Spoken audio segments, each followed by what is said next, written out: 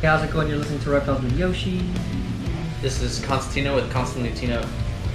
This is Chucky from Mad Bio Reptiles. Alright, if you're listening and want to watch, you can check us out on YouTube as Modern Reptile. And if you're watching and want to listen, we're on pretty much every streaming platform that matters. How are you guys doing today? Pretty good. Yeah. Tired. Yeah, chilling, no sleep, 4 hours of sleep. Yeah. Hell Leave it at yeah. that. Vibing. Yeah, for sure. So we're right now, not really live, but live from Imperial Reptiles, just hanging out here. This is going to be the second podcast that we do on this channel. Pretty much, I mean, you guys know that I do my Reptiles with Modern Reptile, which is pretty much all we talk about at this point is ball pythons, because that's all the fuck that's going on. But I figured that, you know, whenever we've spoken about before, every time, you know, we take a break here at work, you know, we just go off for 15-20 minutes on talking bullshit about reptiles, and I was like, man, like, if only we filmed this, you know, 'cause it's great stuff. So I figured that we could just do this, and I don't know, you guys want to talk a little bit about what you do? So I do work mostly with old world rat snakes. That's what I prefer. I like the beauty snakes, blue beauties, really nice cave dwelling racer. They're just really, really nice snakes, and I feel like they're really underappreciated. A lot of people prefer New World colubrids, your hognoses, your corn snakes, but I think the old world has a lot of there's a lot of potential there that's not really touched on, and I don't know. I think a lot of it is the temperament. A lot of people don't like a snake that is more needs a little bit more work, a little bit more handling. Yeah. But you know, I this think, and that and the other. I think you just like to get bit. Yeah, it's true. It's true. I actually want to feel something, you know. Yeah. We need to talk after this. You need therapy, buddy. Yeah. Alright, you're up, bro. So I pretty much keep a couple things at home, including ball pythons here and there, iguanas and things like that, but I'm also a zookeeper at Wild Florida, and I focus on crocodilians for the most part, so alligators, crocodiles, and caiman. For the most part, training and educating people on them and doing shows, educational shows for the people that visit the park.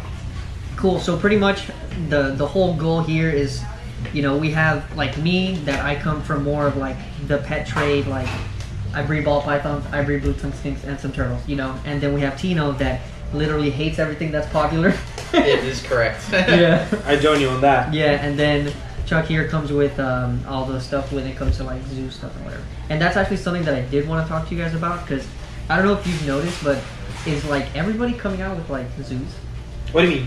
Like everybody's Brian making, Barczyk. yeah. I mean, he's had his zoo for a little bit, but like after he really publicized his zoo, everybody's like, I need a private zoo. Yeah. Yeah, 100%. Snake discovery. I mean, imagine private tours. Imagine this. This is the way I see it. So if you're breeding snakes or breeding reptiles, and that's the way you make income, you have to put so much time into those animals, and you're going to have 300 animals at a time to be making good money. Yeah. But imagine having less animals out of zoos. People pay you just to look at the animals, and then you have time for yourself. Yeah. So of course, everyone's going from breeding to I need time for myself.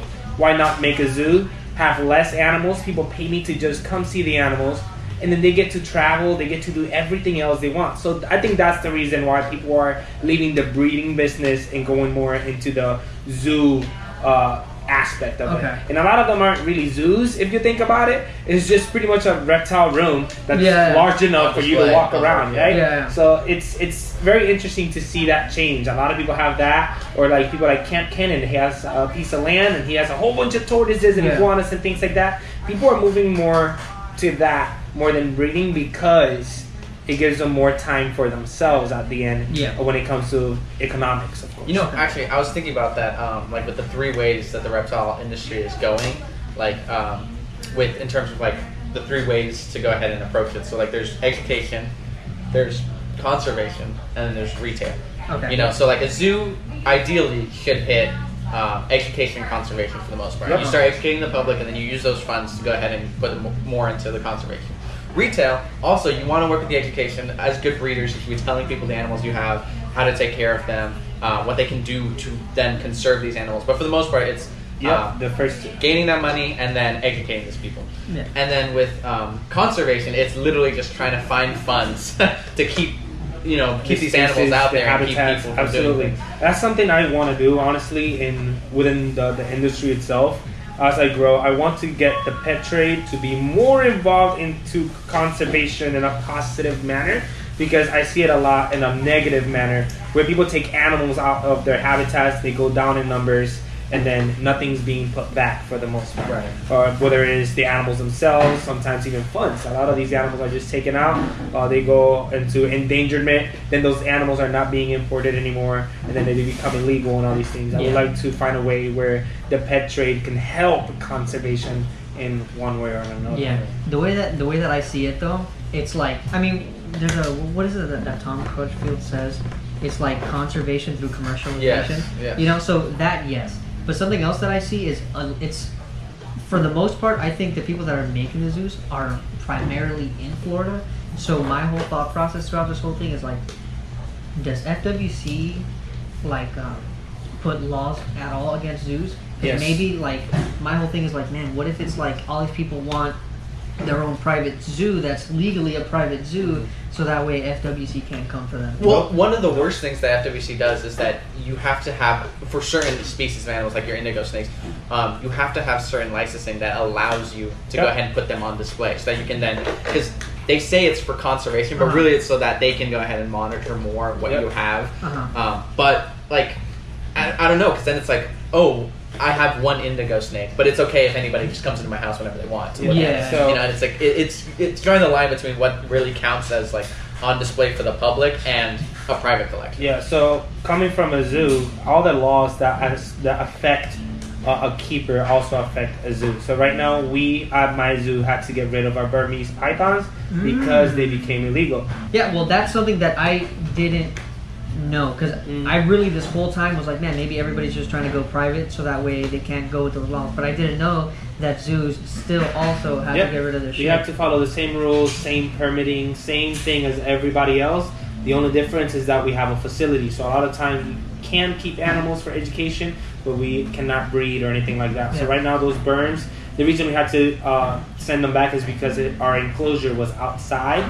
It was very, very large. So they wanted them inside, or if they were outside, the enclosure had to be made out of cement, like all these specific things that we didn't have time to do.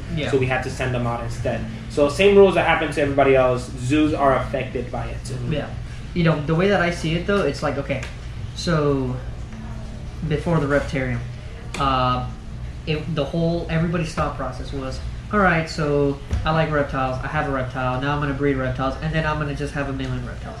You know, and then now I start seeing like just the flow of time. Maybe people start thinking in their head like, well, the whole thing is you love reptiles, you breed reptiles, you become a reptile zoo. And then so I'm thinking, I'm like, man, that's not like a great idea either. Everybody has a zoo. I mean, it's cool. It'll be competition until everybody kills each other, business-wise, of course. So I'm thinking about that, and I'm like, man, like, are we going to oversaturate people with these fucking reptiles? Probably. I mean, if you think about it, that's what happened with breeding. Yeah. One started breeding, the next started breeding, then everybody and their mama has a ball python, and everybody's trying to breed. So same thing would happen until it gets... Yeah. I still think the stigma is still there against reptiles, though. I feel like most people, like, especially when it comes to like the environment, after we see banning iguanas and tegus because they're destructive to the environment, they're killing wildlife or whatever it is, whatever excuse they're trying to say. Because honestly, when it comes down to it, feral hogs, way worse for the environment. Feral cats, devastating to the environment. Absolutely. Annually, you know, and it's like, but is FWC gonna come for domesticated cats or cats that are let outside? Absolutely not. Yeah, but so many people would have problems with that. Yeah, absolutely. The pigs, we can't count them just because they came with the Spaniards. So it was so long ago, we have no control over it. But the cats, the problem with the cats, they can try to come for the cats, but most of the population is going to fight that back. Yeah. Now, the reptile community is a lot smaller, and it is still affecting the environment in many different ways. So that's something that I try to focus on a lot. And yes, cats are worse, but that doesn't mean... That's almost like whenever you get in trouble in school and you're like, the teacher yells at you and you're like, but Pedro over there, and she's like, shut up, bitch. I'm talking to you. It's kind of that, like, where like that, yes, makes sense, but if you make that an excuse, let's say in court, the judge is gonna be like, shut the fuck up. Yeah, but there's also like lines too. So like, Pedro might be drawing on his desk and you're stealing the teacher's pencils, but you know, Jimmy's in the corner murdering Susie. You know, like you don't want to compare Jimmy to Susie. Exactly. With the FWC meeting, they were comparing iguanas and tegus to the state that Burmese pythons are at, and it's like, whoa, that's not even comparable. That's not even in question. But All right, this was the Reptiles with podcast. You can find us on YouTube, searching Modern Reptile.